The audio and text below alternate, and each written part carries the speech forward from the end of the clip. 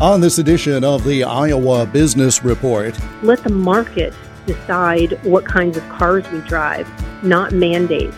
Governmental actions have an impact on business expansion, including job creation.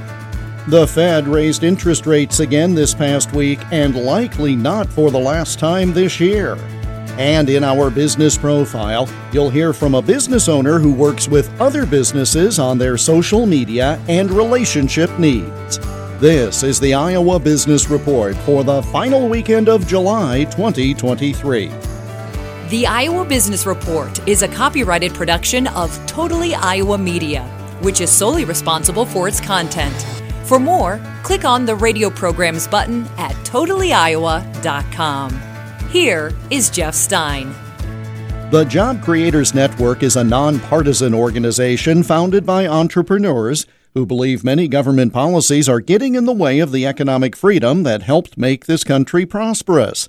I spoke about current topics with Elaine Parker, Chief Communications Officer with the Job Creators Network. Right now, our small businesses, one of the other challenges that they're facing is a lack of access to credit. In these community banks, the banking system that has been really hurt by all of the cracks in the system, really, with losing 3 banks earlier this year, because the Fed has had to been so aggressive in increasing the interest rates. So you're talking about 10, 11 times in the last year that we've seen interest rates be increased. And again, big businesses have the ability to go other places for capital. Small companies, they just don't. Even with the supply of goods and services, they don't have the ability to have large contracts where they can lock in prices. So they're seeing their prices go up, whereas big businesses can absorb that, and they've got long-standing contracts that keep their pricing from going up. It's such a disproportionate effect on our small businesses with the way the economy is going. And what we've seen our small businesses tell us through our polling is that 2/3 of them are concerned about rising rates, threatening their access to credit, and actually preventing their ability to survive. And about 60% of them have paused hiring and wage increases. So they're not at a point where they're starting to cut jobs in any big way, but we are seeing that in the larger companies. And part of that's because of the labor supply has been so tight for so long. They're probably at a point where they're hoarding labor, if you will, but they're not giving raises, and they're putting a pause on hiring at least over the next 3 months to see what happens. So when you look at that from the perspective of a small business owner's perspective, things don't look as rosy as what the president is trying to tell people. So to that point, you've got inflation. Our wages are not going up. In concert with that, each of us is losing ground, and it particularly then becomes a burden on those very business owners you just mentioned, because they have a hard time getting and keeping good employees anyway because of a tight labor market. Those employees want to have the same, at least, earning power they did last year, but to give them raises makes it difficult for the business owner to stay afloat. I mean, it's a really difficult situation that is being glossed over by those who want to be reelected. Yeah, I mean, if you want to look at the real provisions of Bidenomics, it's been that of reckless spending, anti-energy policy, and overregulation that has led to this historic inflation that has continued to reduce Americans' real wages and living standards. This all started really on day one when the president came in and declared war on fossil fuels. He started with canceling the Keystone Pipeline, and it has been a continuous war on our fossil fuels ever since.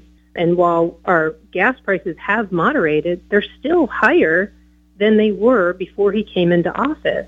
And before he came into office, we were actually a net exporter of oil. And so we were pumping our own oil and supplying our own oil. We were energy independent when he came into office.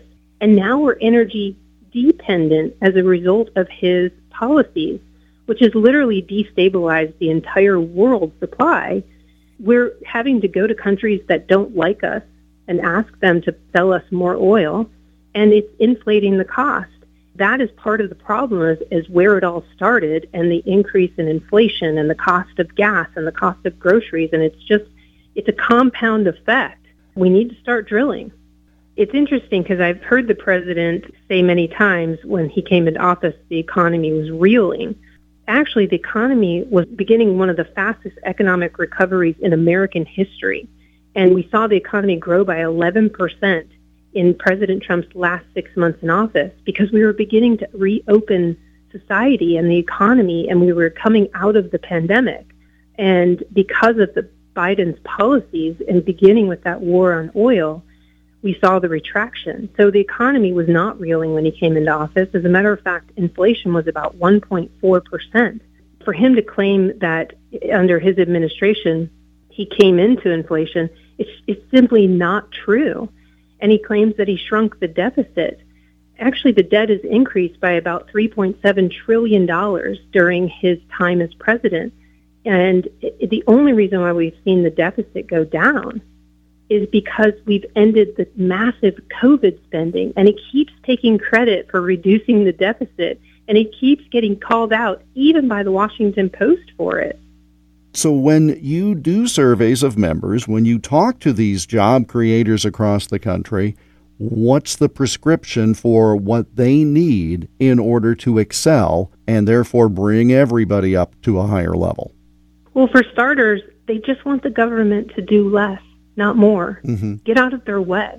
Stop with the regulatory overreach. Stop with the reckless spending. Increase domestic drilling so that we can get the cost of energy down. That's just the beginning. And those are the things that they want. Let the market decide what kinds of cars we drive, not mandates.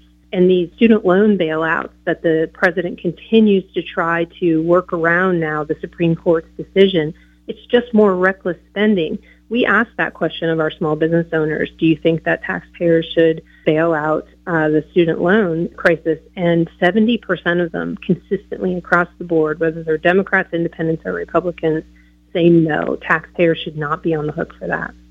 Remind us again about Job Creators Network, who you are and who's a member and what you do, please. So we're a national small business advocacy organization, and we focus on advocating for lower taxes, less regulations, pro-growth policies, and just overall economic freedom. And we fight back really hard on government overreach. We were actually one of two cases that went to the Supreme Court on the student loan bailout that we're very glad to see that the Supreme Court struck down 3 weeks ago. Your website, jobcreatorsnetwork.com, includes some facts on small business, and I'm just going to recite one of them because it makes the point of how important this segment of the economy is. 30 million small business owners in the country, employing 59 million people. So some 90 million Americans depend on what we call small business. So important.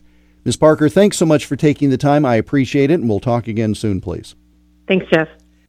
Elaine Parker, Chief Communications Officer with the Job Creators Network. We connected by phone on Friday, July 21. For more, go online to jobcreatorsnetwork.com. Still to come, another quarter point. And later, making connections with customers. You're listening to the Iowa Business Report. Hello, Iowa. This is Michael Swanger, owner of Iowa History Journal. Our new July-August issue features stories about the mother of 4-H, Jessie Field Shambaugh, Riverview Amusement Park, Nobel Peace Prize winner John Mott, and the Sioux City Railroad Museum. I encourage Iowans to learn about our great state's history by picking up the new issue of Iowa History Journal at Barnes & Noble, Hy-Vee, Walmart, Books A Million, Mills Fleet Farm, and iowahistoryjournal.com. Thanks for your support of our small family-owned business.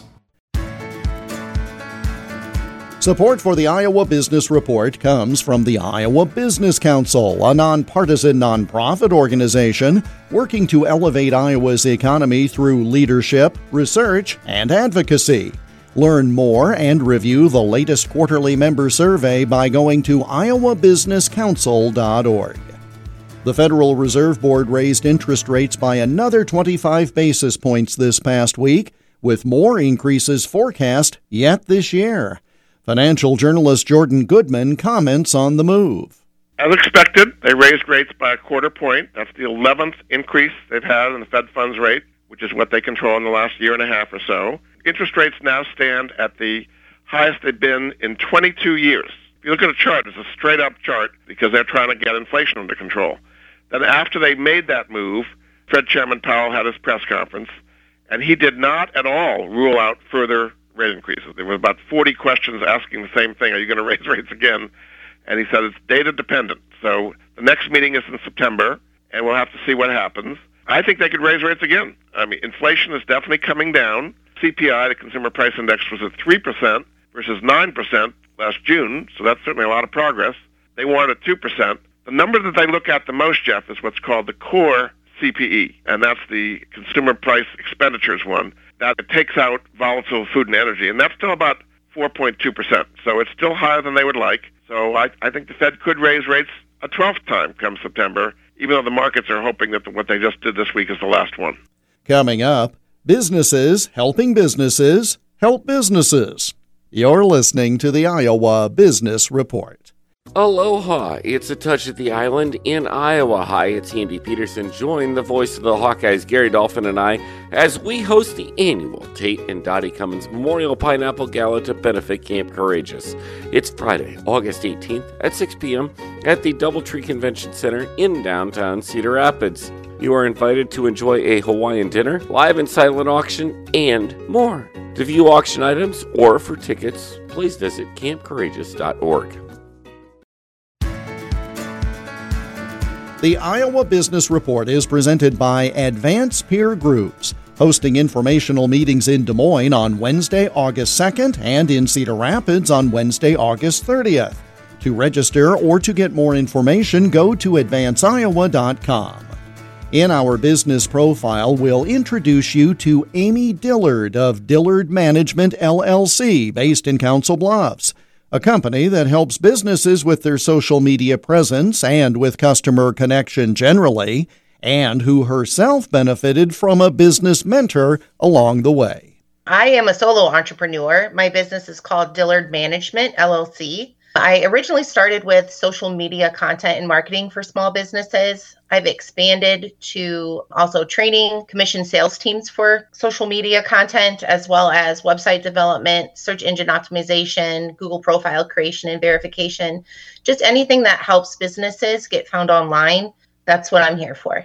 So how did you get interested in that specialty, and what path did you take to get to starting your own business? Well, I've always wanted to have my own business. Like they say, entrepreneurial spirit, right? Every entrepreneur has one. My parents have owned different businesses through the years, but my path kind of took me to higher education. I really believed in higher ed, and I wanted to make higher ed accessible to other people. As I was going through grad school and continuing after grad school, some of my education, just the media aspect of things really caught my attention, and technology. So after I left Iowa Western, which was a community college over here, I decided to just kind of take the reins and do a lot of self-learning. Got an opportunity with a business that was able to give me a chance, and things kind of rolled from there. Because of the fact that you're doing social media marketing and training of individuals for this, you have the ability to either work remotely or deal with clients who are some distance away. So what kind of a trade area do you have? Because in essence, you can start with businesses, I suppose, near you, but it's really unlimited, I assume. Yeah, it really is. Thanks for mentioning that. It's great to work with people and be able to go to small businesses locally and help out my local economy.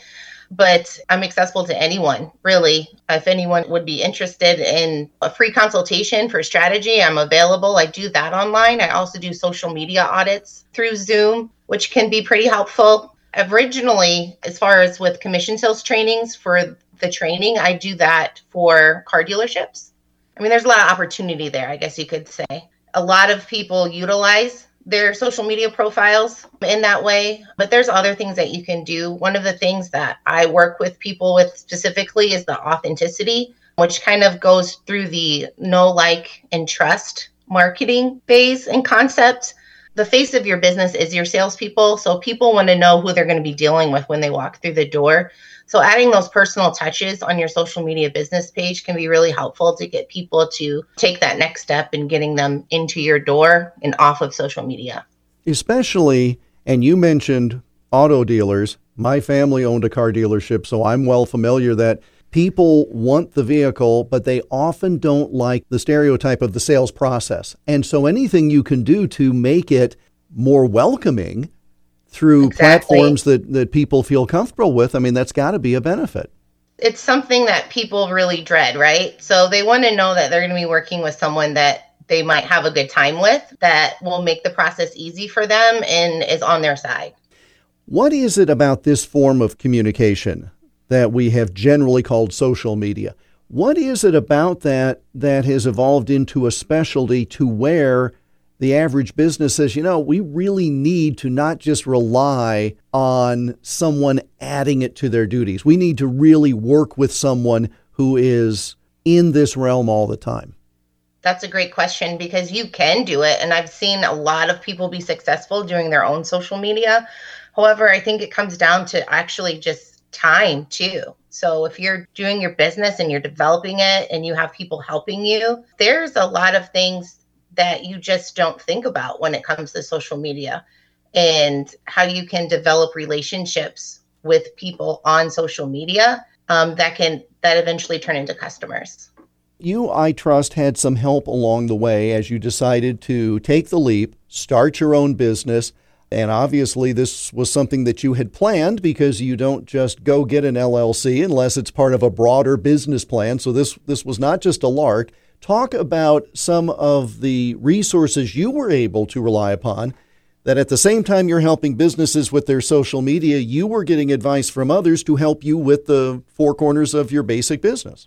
That's right. When you're just starting out, especially because I'm a solo entrepreneur, I like to strategize with other people and collaborate. So I love doing that with clients. But when you're talking about just being by yourself in your own business, you need somebody that's going to help you talk through some things and coach you. So I was reaching out to different people on LinkedIn, actually, was just trying to make business connections. And one guy, he's a business development manager for American Express. And he agreed just to meet with me on a Google Meet. And I was like, great, let's just talk. And he asked me a lot about my business. And he's actually was a SCORE mentor. And SCORE is free mentoring for businesses. Anybody can apply for it. It's free. And he was telling me that he mentors some people. And he encouraged me to, since he lived in Omaha, to look on the website and apply for a mentor in Iowa. And there's like 88 mentors, I think, that you can apply, and they match you up with, depending on what your business is, what your needs are, what you're struggling with, they'll find the right mentor for you and they'll hook you up. You guys can meet in person or online. My mentor is actually in Des Moines. His name is Tony, and he's introduced me to a lot of even different mentors that have helped us with the direction of my business. Now, then obviously, if you're going to be a mentor and you're going to do it right, it takes some work. It takes some time. While you're still doing your own business, it must obviously mean something for these individuals to share the knowledge, because it's not just a quick phone call. I mean, they're committing to an ongoing collaboration. Yeah, and it's a relationship, really. I meet with my mentor once a month, and we've been meeting for almost a year. So it's a large commitment on their time. The two people that I connect with SCORE are people that have years of business experience and now are more on in the end of their career, and they have more time. So they're very accessible to me. I can send them an email and they'll get right back to me. I can give them a call. Hey, can you look over this, sales tool that I created and give me some advice? So in between meetings, I'm still able to talk to them, and they're very helpful. What has been the biggest surprise to you, and that can be good or bad, the biggest surprise to you of running a business with your name on it? As you said, the family had an entrepreneurial spirit, but I just wonder, once you're in it and it's your name on the dotted line, what are some things that may have surprised you in the process? I guess I think it has to do with sales. And like we said, I've worked with auto dealerships before, and that's more of a transactional experience. And the things that I do is very relationship building.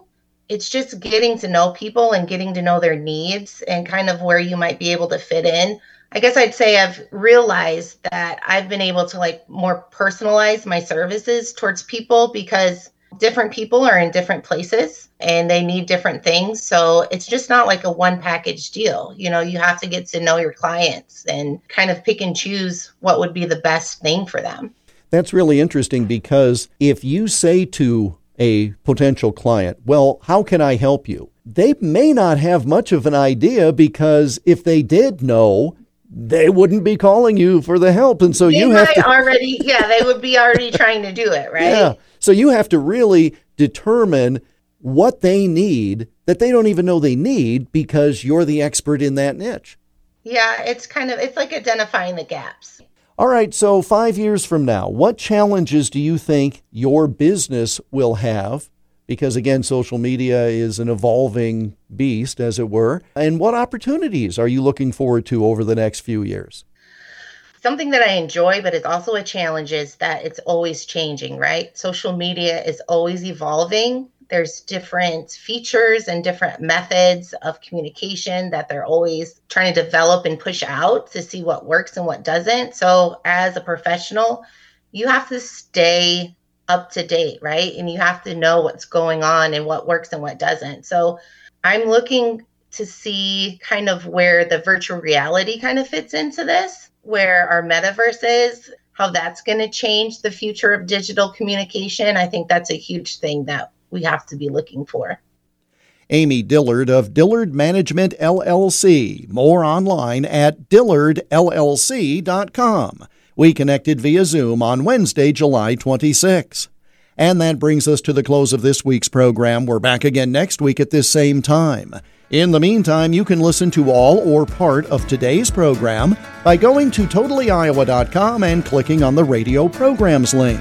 That's where you'll find podcasts of full interviews with many of the folks you hear on this program. They're listed as IBR Extras and IBR Business Profiles. And we're also found on all the major podcast distributors, 19 now in all.